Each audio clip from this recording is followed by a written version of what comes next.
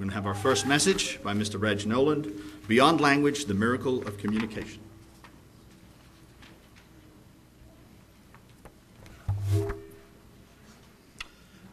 Too often I hear the complaint, why aren't there any miracles anymore? Now, it's true. We don't see people rising from the dead, being instantaneously healed of lifelong diseases, walking on water, changing water into fine wine. We don't see animals walking 2 by 2 into a big boat, or fire coming down from heaven and igniting a water-soaked altar, or axe heads floating on water, or a crowd of 5,000 being fed with 5 loaves of bread and 2 fishes, or an ass talking. Wait, I take that one back. We do still have politicians. Nevertheless, there are miracles occurring around us every second, but they are so commonplace that we do not appreciate them as such. Life itself is a miracle, and all of its constituent parts, such as thinking, seeing, hearing, feeling, touching. I know that many women consider it a miracle that their husbands are housebroken. Okay, finally, however, if you really think about it, something that we all mostly take for granted is one of the greatest miracles of all. That's human communication. The ability to transfer cognitive constructs, that is thoughts, ideas, feelings, skills, knowledge, information, wisdom, those sorts of things, mental constructs, from one entity to another, from one generation to another, through this miracle of language is nothing short of miraculous. Today, through the foolishness of preaching, itself a form of language, I want to guide you through a brief exploration of the miracle of language and its implication as reflected in Scripture and current brain research. Okay. All right. First, before we get started on this, there is an aspect of communication that has very little to do with the role of language, though. Rather, it has everything to do with common courtesy. When engaged in a conversation, we need to give the other person our complete attention, to actually listen to what he is saying, or politely disengage from the conversation if you're an introvert like me. Too often, especially with spouses, we zone out and tune out the other, reducing their entire spiel to this background drone of noise that you hear in the background. You're just listening to it, they're not saying a thing, and you hear, pay no attention to what they're saying. They're void of content. It's a drone. Too often, it becomes nothing but a drone, devoid of contact. While staring blankly at our partner, we're actually engaged in things like making lists, reviewing last night's ball game, thinking about upcoming appointments, listening to the music that's playing in our heads, planning our contribution to the conversation as soon as we get a chance to jump in their diatribe. We also need to make the effort to communicate with others, especially if the content of that communication could affect the other person's plans. With all the social media, the emails, the text messages, the phone cells that are now available, there's really very little excuse for not notifying others if you can't make a meeting, a practice, or appointment. Rick, Sherry, and Brian are still having trouble getting speakers and song leaders to give them the titles and scripture references for the messages or the song list before Sabbath morning. I'm sure that Lawrence would like to know about the absences from Bible study, just instead of waiting to see who shows up. I feel certain that Matthew and Ray would appreciate knowing whether enough people are going to come and attend the practice to make the practice even worthwhile. On the other hand, the group leaders need to communicate with the members of the group any essential information, such as whether or not practice is canceled. I must say, and to give him his due, Matthew has generally been very good at keeping the praise and worship team apprised of practice and performance status. He texts us regularly to encourage us to come to practice or to inform us of cancellation due to illness, inclement weather, or the night off. I appreciate that courtesy, even though I haven't yet gotten used to the idea of carrying around a cell phone. It's rather new to me still. And I sometimes miss his messages, but they're there waiting on the phone just as soon as I get around to checking them. In truth, as a church, we really don't communicate all that well. We really don't. It is truly a miracle and the evidence that God's hand is upon us, that things here run as smoothly as they do. Some of you are a nexus of information. You are like the brain cells, if you will. All the news flows into you. And you're a hub, like a neuron, like a brain cell. And like a hub, you dispense it then to the appropriate parties. You are like the brain cell, the neuron of the church. We need you. We need you to keep the lines of communication open. And we pray that you remain godly and never abuse the information to which you're privileged. Okay? This is the neuron here. This is the, let's see, we'll get this thing right. This is the neuron here. Notice this is called a myelin sheath. It's basically it's a layer of fatty tissue that surrounds the neuron here, which transmits the messages down the brain. This is the cell body here itself, the neuron, and these are dendrites that receiving the messages from other cells, and then the cell body sorts it out and transmits the message on to others and sends it out to appropriate either other brain cells or the neuron or to muscle cells along the way. You're like that. You are the neuron. You dispense the information. Gather all the information from all the different places and then dispense it to the right places. Okay, those of you who know me well know that as an educator, I am fascinated by the workings of the human mind and by the role that language plays in epistemology in particular. Language, like many other functions of the brain, is highly localized. That is to say, it recurs in the same brain location regardless of what language is spoken. Consider this universality of human anatomy. We all have the same basic equipment in our heads, but many speak entirely different languages based upon our cultural environment and milieu.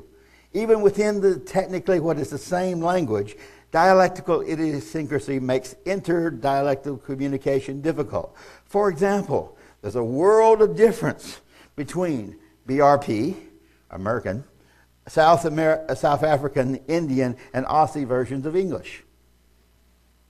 Even within the American version of English, regional dialects often inhibit communication.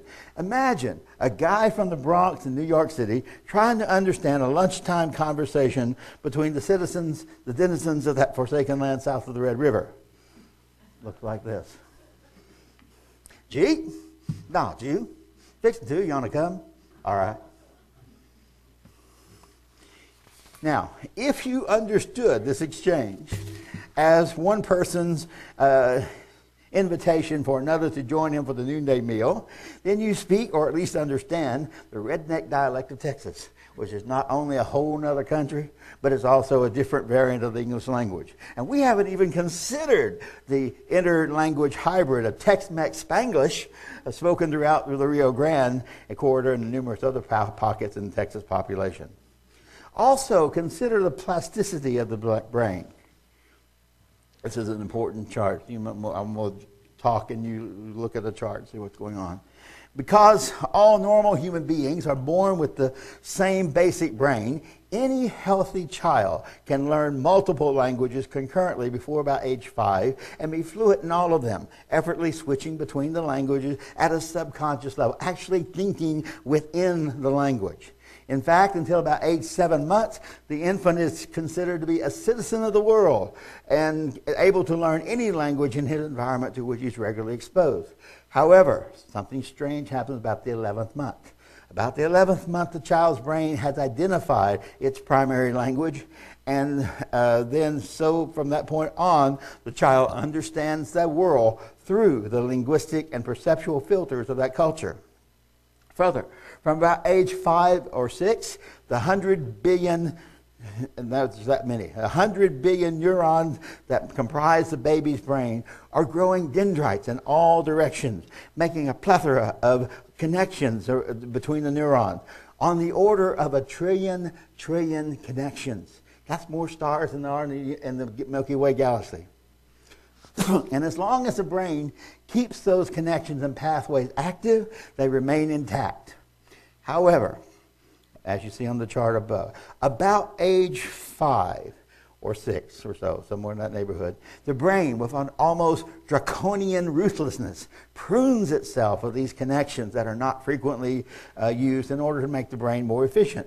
So those pre-kindergarten years in a child's life, before the brain's self-pruning, are the formative years, and they largely determine the boundaries of the child's potential. So those years need to be as rich as the parents can possibly make them in order to maximize the child's skill set. That radical pruning also inhibits the development of other skills. For example, children not exposed to or very limited exposure to any form of music during those years may become tone deaf as an adult and unable to ever to sing on pitch. Okay. However, exposure to music is more critical than not being able to sing. For the brain later uses some of those same pathways for music and for computation and math. And good math skills are often the gateway to better paying jobs. Now, math, unlike math is usually thought of as a left hemisphere function, but it's actually this scattered, spread out throughout much of the brain. For example, geometry and spatial reasoning and things are province of the right-hand side of the brain. Computation of the parietal lobe. Several different along the way. By the way, researchers suggest that Baroque music, because of its elegant mathematical structure, may be the best form of music to encourage the development of those mathematical pathways. Okay. How's our brain organized? Our brain is a bicameral brain. It's made up of, if you look out here, oops, wrong. Okay, this is the left hemisphere. I'm going to go back. I'm going to go to the right hemisphere first because I'm focusing primarily on the left hemisphere. I'll talk about the right hemisphere first. Okay, on the left hemisphere, this will be the front of the, since we're looking at it from the right-hand side, this will be the front of the brain. This will be the back of the brain. In the back of the brain, you can see the occipital lobe is used for vision. This is the cerebellum down below. This is for muscle coordination, involuntary functions, things of this nature. On the right-hand side, we have a lot of things like music, memory, visual memory, emotional memory. Here's the bits about math, like touch, awareness, rotating objects, construction, navigation, those sorts of things. Those are mathematical skills, essentially. Music and harmony here. See how close these are together? That's why they use some of the same pathways. Here's an interesting thing. In the imagination and creativity in the frontal lobes, this is for creating particular patterns of behavior. These are doing behaviors, creative doing behaviors. This is inhibitions, saying no effectively. What not to do. This is right or wrong behavior, manners, conscience. All of that's on the right-hand side of the brain. It's what not to do. So the emphasis is on the doing. Okay? In the left hemisphere, now since we're working at the left hemisphere, then this is the front of the brain. This is the back of the brain. So this is, again, the occipital lobe over here. And the occipital lobe, again, is vision primarily. So, but in the left-hand side, the occipital lobe recognizes letters and symbols and other things and interprets those. And then it transfers those into language, into words. And then from words, it goes and fetches things from the memory. This is like face memory, emotional memory, language memory, symbol memory, and then those sounds go back into this area. This area here is very, very critical. It's the Wernicke area of the brain, a starting place for almost all of language, and then we move from there into other areas. Notice over here in the front of the brain, this is what not to say, worrying about what you're saying, whereas this is the imaginative portion of the creativity portion as well. All right, so we've got all of those aspects of the brain working here together. There's an overview of the left hemisphere. As I said, I'm focusing primarily on the left hemisphere because it is the location of the brain. This is Wernicke's area that I was mentioning earlier. This is the major center, one of two major centers for language, this one, and Broca's area here. Those are two major centers for area. Now, if you're having the spoken word, the language goes from the auditory cortex here into Wernicke's area, then it goes to the Broca's area, then it jumps over to the prefrontal cortex where we can make decision. If you're doing reading or written language, then it has to go through an extra step of being seen by the eyes, translated here, with the symbols and recognized in the parietal lobe, and then transferred into Wernicke's area before it can jump over to Broca's area. So there's a lot of complexity involved in this, right? This is just the overstructures, the superstructures. All right, so let's pick up here. Cognitive skills such as the logical, the analytical, the mathematical, the verbal, linguistic, writing skill, list making, linear, causal, time, scientific reasoning, they're all provinces of the left hemisphere of the brain. Okay, whereas things like artistic skills, spatial reasoning, intuition, ethical judgment, music, expression of emotions, holistic reasoning, holistic judgment, among others, are located in the right hemisphere. So, Barnabas, I guess that means that you're in your right mind and I'm not. Well, of course, you guys already knew that, right? Yeah. Okay. Back up. All right. Now, let us consider what is involved in an auditory communication between two people. Psycholinguist Noam Chomsky suggests that thoughts begin as kernels of meaning in the deep structure of the brain and become electrical signals that are passed through the brain to become manifest in the primary language of the speaker with appropriate lexicons or words, morphology, that's the little endings, the suffixes and prefixes, declensions, and syntax. When a message is heard, it enters the brain through that auditory cortex, which we saw a moment ago, and then lands in Wernicke's area, which then attaches meaning and images and feelings to the words and the sounds of the words. Reading, as I said, is a little bit more complex, as it has to be interpreted by the visual cortex before it can be translated into words, which then can be translated into meaning. So there's a lot of complex translation going on here. Our brains have to translate the written symbols, written symbolic representation of words into auditory equivalent before we can understand them.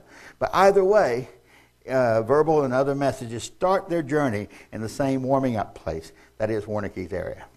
Wernicke's area then passes the words along to Broca's area, which scans the words to see if they fit any kind of similar patterns that is stored in the past. By the way, Broca's area lies in the left hemisphere, just over the southeast corner of the motor association cortex. It's the brain's center for action words. It produces verbs, it builds sentences, arranges and interprets the words. That's syntax, by the way, not the levy on your naughtiness. But according to the syntax of the primary language. And it predicts what people are going to say. Broca's area is also the gatekeeper for, because it's only a short distance away from, that prefrontal cortex. And the prefrontal cortex is that center of judgment and decision making in the brain. Okay. Broca's area then leapfrogs the arranged, organized message over the motor cortex area to the prefrontal cortex, that's just behind the forehead. When the words are in the same old usual patterns, then the brain anticipates what's coming next, adapts a ho-hum message and attitude, and reduces the level of concentration, looking for perhaps other more meaningful thoughts, or interesting thoughts at least. Like, Ken's getting bored already. But what if the speaker can find a way to deliver the message in a way that stands out as being different from Broca's usual pattern? If he can surprise the Broca area, then he has a much better chance of maintaining the audience's attention and getting the prefrontal cortex to take some kind of action. Given this complex brain structure, that we communicate at all is a miracle. That we can do it so efficiently is phenomenal. Okay, here's what was going on in the communication. We have some idea, some concept here in the minute. We have to find the right words to express it. Then they have to find that way of communicating to someone else with the same lexicon, the same body of words work with here. And they have to then hear the word and then translate it into the image. Problem is that we need feedback in order to make that communication work, because this person might start out with a deciduous tree and this person might think of a conifer. So they have to get feedback in order to make sure that there's a communication going on in the process. Okay. Here's some other structures in the brain. As I said, these are the primary structures that we're working with. This is Wernicke's area that I was talking about earlier. This is Broca's area. Here's the jump from here to here and then into the prefrontal cortex again. Okay. These are the 7 key components of the brain. There are the 7 areas of the brain that are identified with producing language in the Wernicke-Gershwin model. And this is the function of the brain. Here is, again, Wernicke's area, which is noun association. It hears the words and gives meaning to it. Notice how close it is to the temporal lobe, where all our memory is stored, and draws out the information from that, then transfers that over to the Broca's area again. Broca's area then arranges it into the syntax for the language, and then jumps it past the motor cortex into the prefrontal cortex. A very complex set of structures that we've got here working. Even for something as simple as a sentence as the sky is blue, we have to have noun retrieval, color retrieval, verb action, recognizing the relationship verb is here. So it has to form the sentence and then jump it over. All sorts of complex, and even such a simple sentence as the sky is blue. Okay. From the Tower of Babel, the gift of the Holy Spirit, to the gift of the Holy Spirit at Pentecost 31 AD, communication through language has played a significant role in Scripture. Apparently, before the story of the Tower of Babel, all human beings spoke the same language. Did you realize that? Okay. Let's look at the account in Genesis 11, 1-9. Here we go.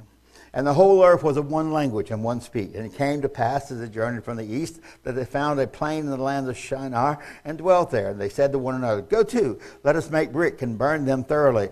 And they had brick for stone, and slime they had for mortar. And they said, Go to, let us build us a city and a tower, whose top may reach up to heaven.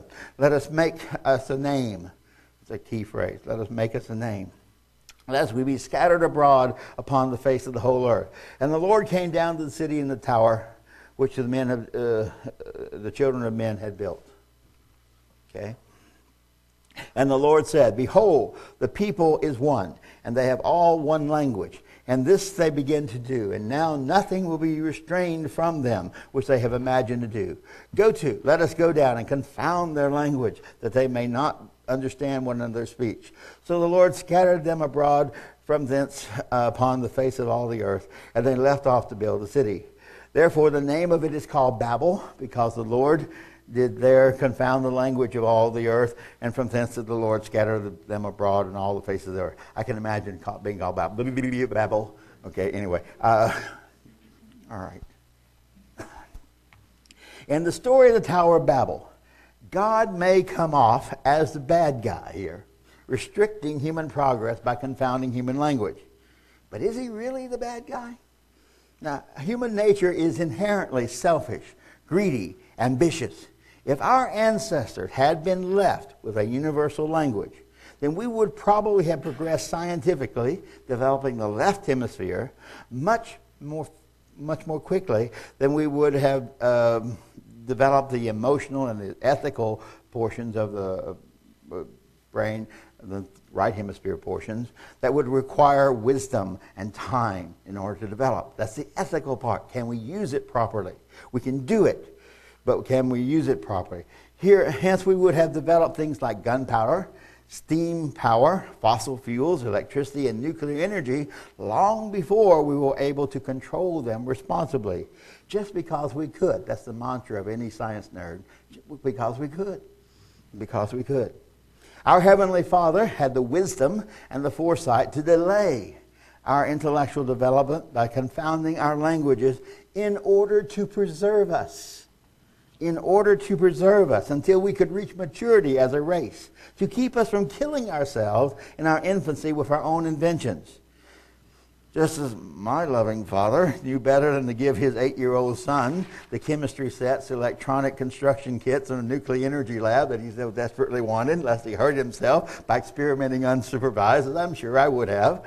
Just so our Heavenly Father delayed our development as a race long enough for his plan for mankind to come to fruition.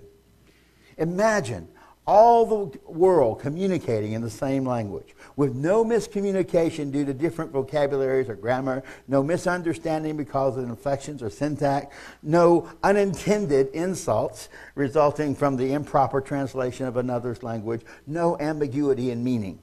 Then we could literally say what we mean and mean what we say. But that's a whole different thing. That kind of communication would be the closest thing to direct transfer of thought, almost like mental telepathy. Such a people could achieve marvels or could annihilate one another because a universal language could help you to progress scientifically but would not necessarily develop the ethical needs that we need to keep us from killing one another. It was no guarantee against hurt feelings or injured egos, the major cause of many wars. And then only the affronts that we would have would be deliberate affronts instead. To confound our language, God would need to make only minor changes in the systematic structure of our brain. Language difficulties, called aphasia, most commonly correlate with dysfunctions in Wernicke's area, that's difficulty understanding words, or dysfunctions in Broca's area, which is difficulty understanding syntax. But either dysfunction could interrupt communication. In fact, it wouldn't even take that much, that extreme an idea. If, for example, a child does not hear certain sounds called phonemes during infancy, then he will not be able to hear them or to produce them as an adult. Certain sounds are unique to a particular or peculiar to specific languages. Hence, they become earmarks of a people and could be used as a password to identify friend or foe. The Ephraimites, for example, could not pronounce the sh sound. And so the warriors of Gilead could use that pronunciation of the word shibboleth as a password to identify their enemies. Okay? Judges 12, verses 5 and 6. And the Gileads took the fords of Jordan before the Ephraimites, and it happened that when one of those Ephraimites who had escaped said, "Let me go over," the men of Gilead said to him, "Are you an Ephraimite?"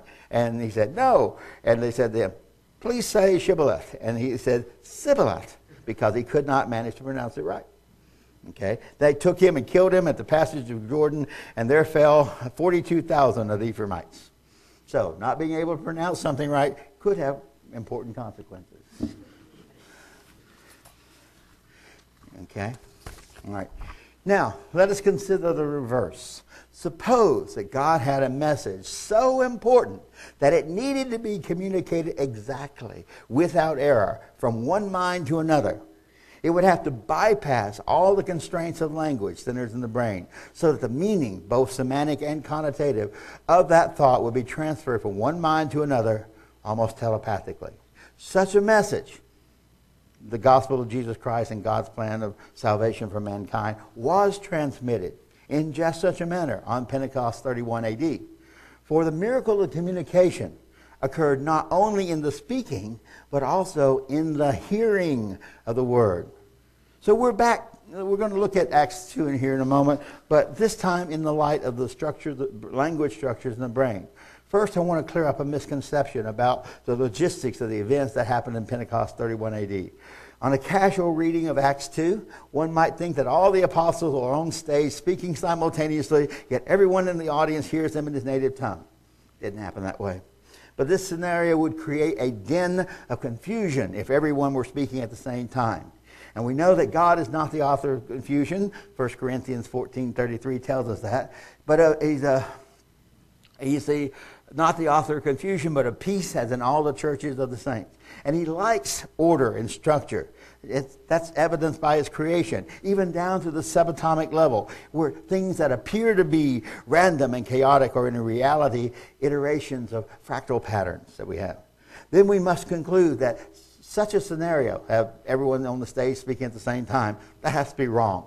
Rather, the program of Pentecost 31 AD will be very much similar to our CGOM conference schedules, where the ministers speak sequentially or in a panel discussion, each speaker taking his turn to address the crowd. Let's look at it now. Okay. And when the day of Pentecost was fully come, when they were all with one accord in one place. And suddenly there came a sound from heaven as a rushing mighty wind, and it filled all the house where they were sitting. And tongues of fire appeared unto them, being distributed, and it sat upon each of them. And they were filled with the Holy Spirit, and they began to speak in other languages, as the Spirit gave them utterance. And dwelling at Jerusalem there were Jews, devout men of every nation under heaven. But this sound occurring, the multitude came together and were confounded, because they each heard them speaking in their own dialect. Not just their own language, even their own dialect. Okay. And they were all amazed and marveled, saying to one another, Behold, are not these all who speak Galileans? And how do we each hear them in our own dialect in which we were born? Parthians and Medes and Elamites and dwellers in Mesopotamia and in Judea and Cappadocia and Pontus and Asia, Phrygia and Pamphylia and in Egypt and parts of Libya and Cyrene, and the strangers of Rome and Jews and proselytes, Cretans and Arabians. We hear them speaking the great things of God in our own languages. Why is this so important? Why is this so important? I don't doubt that the apostles may have spoken in a language that they did not know. But what really amazes me is that each of the members of the crowd heard them in his native tongue, even down to the local dialect. That level of communication could occur only if we bypass the language centers of the brain entirely and engage direct thought transfer from mind to mind, devoid of all the constraints of individual tongues.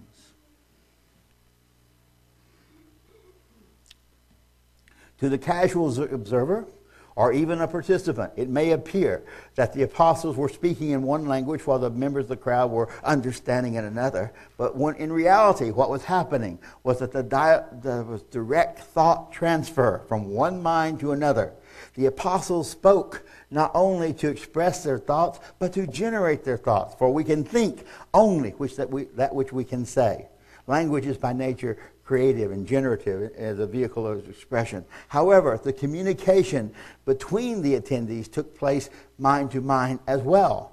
Note that the communication was not just one way, not only from the apostles to the crowd, for members of the crowd were also conversing with one another and were being even understood, even though they were speaking languages from different regions. They spoke different dialects and not completely different languages.